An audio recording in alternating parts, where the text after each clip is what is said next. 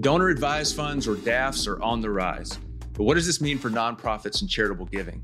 I'm Josh with Antidote, and welcome to Nonprofit Pulse, where we explore trends, insights, and resources that help nonprofits accomplish their mission. On this episode, we're joined by Peter Lipsett on the topic of how donor-advised funds benefit nonprofits. Peter is the Vice President at DonorsTrust, where he drives growth through outreach, cultivation, and marketing. Hey, Peter, thanks for coming on the podcast. Absolutely. Thanks, Josh. So today we're going to be talking about donor-advised funds. And for probably a large percentage of our audience, they may have heard about donor-advised funds, but maybe don't know too much about them or how they really can serve nonprofits. So maybe just starting out, what are donor-advised funds? Yeah, so donor-advised funds are a terrific charitable vehicle. We like to think of them as kind of a charitable savings account, like a health savings account for your charitable dollar. Allows donors to put dollars away into a fund hosted by one of many providers, about 1,000 providers out there, and they immediately get a tax deduction. And those dollars are there to be invested at the fund, can grow tax-free, or be ready to deploy to charitable causes as soon as the donor is ready. And there's lots of different benefits to the donor advised fund that we could go through, but the most important thing, particularly for charities out there to know, is just they're not going away. They are growing. I think the DAF report that the National Philanthropic Foundation puts out showed that there was a 27.6% increase in the number of donor advised accounts between 2020 and 2021. Now there's more than 1.2 million, and that was a year plus ago. So there's even more now, as we've seen at DonorsTrust, and we hear about it, all these other donor advised funds. So it's just a great tool. It simplifies giving for the donor, and I think there's some good benefits for the charities as well. Yeah, so let's talk through that. How are donor advised funds currently serving nonprofits, benefiting nonprofits? Yeah, a couple of ways. So one, from a donor service perspective, if we want to keep the donor center front of mind, it allows donors to give in an easier way. It gives them another platform, another vehicle, lets them manage their giving. So all of those benefits that the donors get accrue to the benefit of the nonprofits. Because it's really important to remember that a dollar that goes into a donor advised fund is a dollar that has to go to charity, right? It's not a dollar that maybe can later go to buy a Maserati. It's not a dollar that can go to the college savings fund for the kids. It's got to go to charity one way or the other. A charity you like, a charity you may not even know about yet, but it's going to go eventually to charity.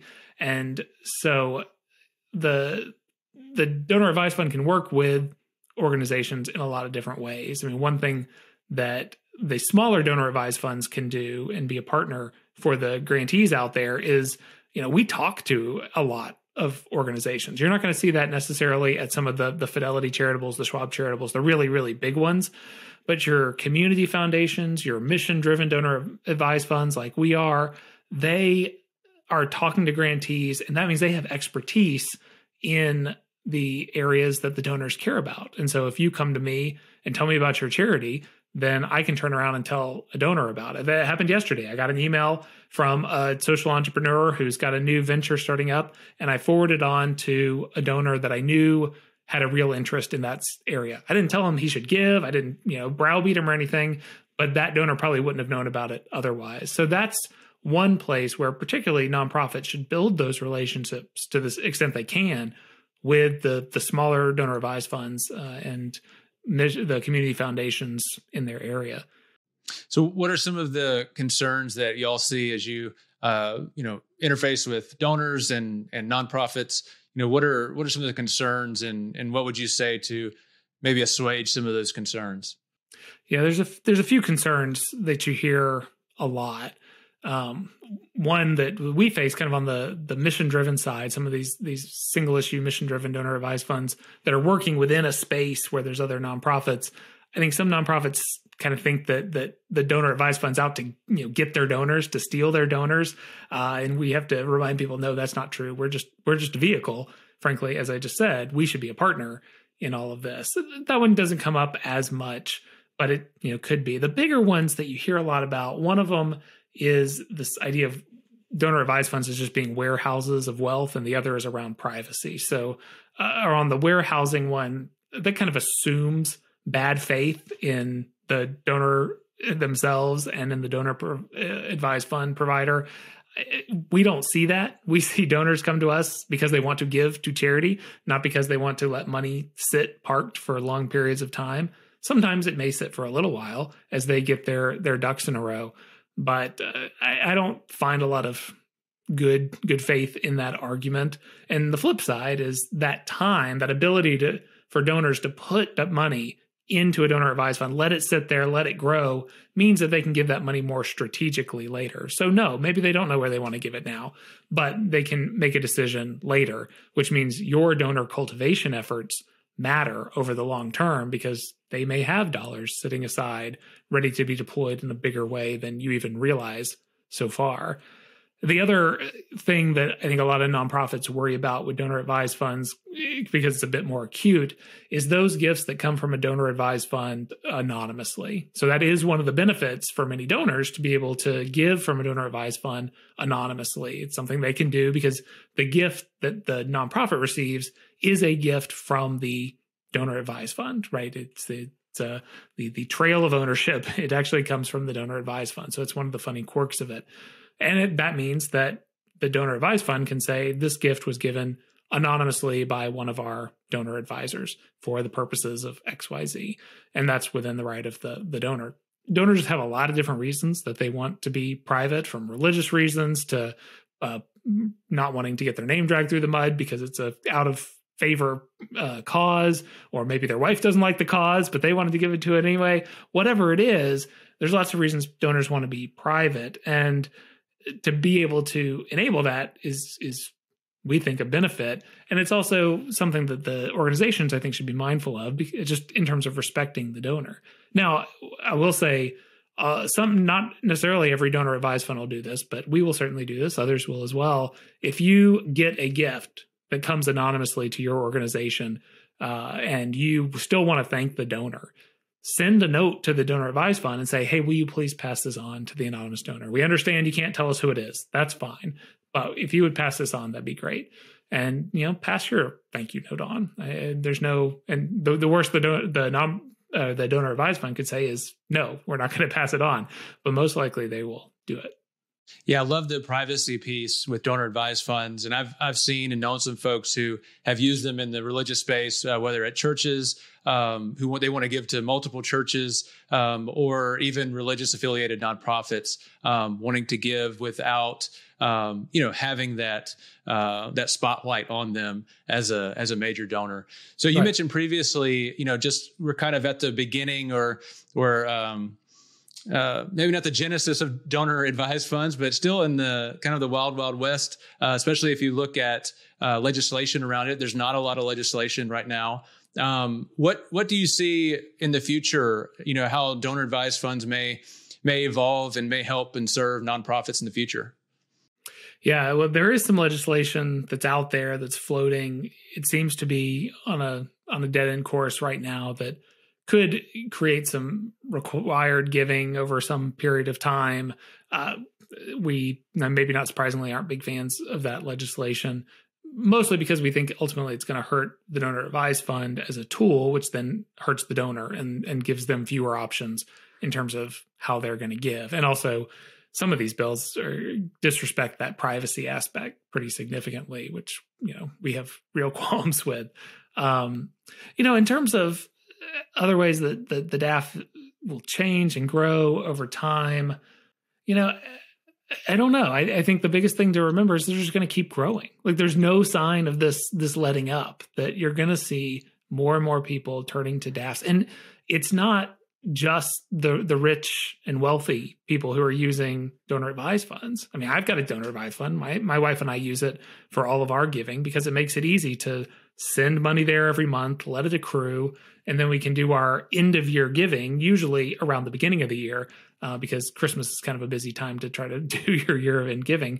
We've handled the tax piece. We're not giving Scrooge McDuck levels of checks away, but it's meaningful for us and, meaningful for some of the nonprofits we're getting. And that's true more and more for people across the spectrum.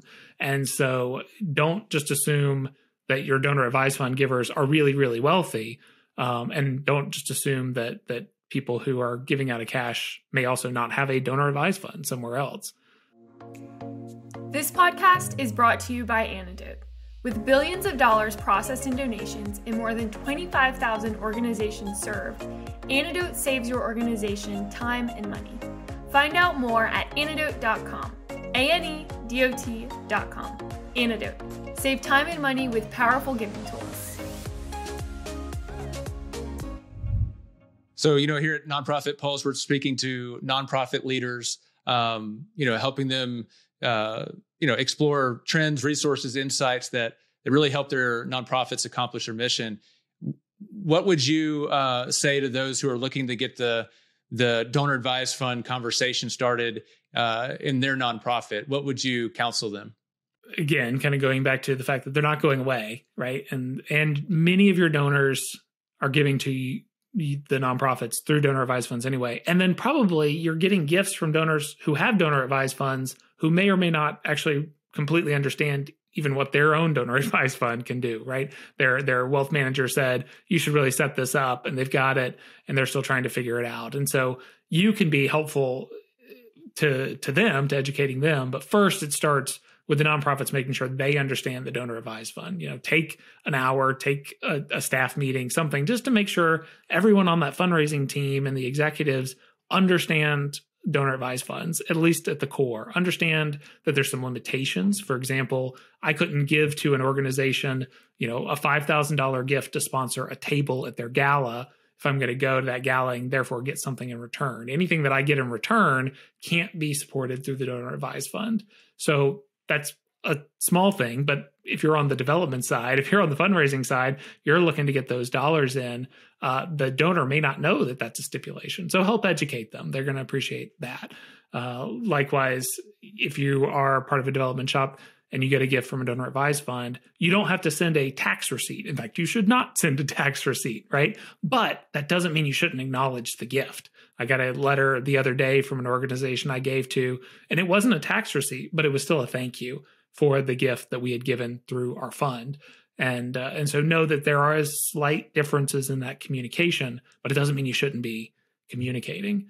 And then, this was a great piece of advice that I heard many years ago, that if you are a nonprofit, you should have something in your database, HubSpot or Salesforce or whatever you're using, that allows you to track if a donor is giving through a donor advised fund. If they're giving through a foundation, you probably have a foundation entity set up. Maybe you do soft credits, et cetera. But if you're getting it from a donor advised fund, you're probably treating it like an individual gift. And that's fine. You do what you're going to do on your side, but make sure that you've got some indication so that, if Josh sends me a gift, I can put a check mark that says he likes to give through a donor advised fund. That matters because when you're going to that donor, you can know that they do that. And you can have this intelligent conversation and say, hey, we'd like to ask you for another $5,000. You can give it through your donor advised fund again, or in these other ways. And that just shows that you're paying attention, shows you're knowledgeable. It also means if somebody's got a donor advised fund, they very well may have money in that donor advised fund for future purposes. And so that means that that could be a donor that you may want to mark and note if you have a capital campaign, if you've got a budget shortfall, if you've got some issue where you may need some additional money. Foundation giving right now, as we speak here at the beginning of 2023, is kind of depressed because the stock market was depressed. A lot of foundation assets are down. But go to those donor advised fund donors because they probably have some dollars and can maintain that giving, aren't going to have to necessarily dip because the stock market's all crazy. And that's a valuable place to turn when you're in need of some stuff. So, Peter, what are some resources you could recommend to our listeners? Yeah, one of the things that I think everyone should do is look at that National Philanthropic Trust's donor advised fund report, just to understand the landscape. If you're new to this, if you're still trying to get your sea legs about you, read that report, and then you'll understand that there's, the national organizations, there's community foundations, there's what they call single issue, which I call mission-driven donor advised funds. There's different types, there's different purposes, but they're all growing. And so I think that's a good resource. If you've got a community foundation in your community, then I would try to set up a meeting. I would try to talk to them. Or if you're an ideological organization, at DonorsTrust, we work with a lot of conservative, libertarian organizations. A lot of them turn to us and try to talk to us, get meetings, put us on their lists. We welcome that because we want to know what's going on. And so work within your space to find the groups that align with you so that you can talk to them, let them get to know you, and that could accrue to your benefit later. We've got a resource called 6 Reasons to Use a Donor Advised Fund. It's more donor facing. Other organizations have things like that as well. Download some of those, understand some of these benefits, and kind of think long term about the donors and how they're giving, because it can accrue to your benefit as an organization. Awesome. Yeah. So, like I said on the podcast, we want to explore trends, insights, and resources. And I really do believe donor advised funds are going to be trending up in 2023, and really for the rest of the decade. Just seeing the growth over the past 5 years, it's been remarkable. Yeah. And, one thing that I should have mentioned earlier when we were talking about ways that the donor advised funds can be helpful to nonprofits, they really do kind of serve as a rainy day fund. I mean, I touched on this a little bit a minute ago, that we saw this, a lot of donor advised funds saw this in 2020, that first half of 2020, as the pandemic was coming on, as the stock market plunged, unemployment hit, nobody knew what was going to happen. And nonprofits were really, really riled. But we saw donors who had money in a donor advised fund were able to keep giving. They had those dollars set aside even faster than the foundations. And, to their credit, foundations stepped up a bit in 2020. But we saw this in 2008, 2007, 2008, 2009 as well, when the economy was kind of bumpy. There was more level giving through the donor advised fund because those dollars were there. And so those donors could continue to give. And so they really are charities' rainy day fund. And they're really, really valuable in that way. Awesome. Peter, thanks so much for coming on and sharing. Absolutely. Great to be with you. Hey, thanks for checking out this episode. If you enjoyed it, please share it with others or leave us a rating and review. To find show notes and resources mentioned in this episode, visit nonprofitpulse.com. There you can also sign up for the Nonprofit Pulse monthly newsletter, where we send the latest trends, insights, and resources to help nonprofits accomplish their mission. We'll see you next time.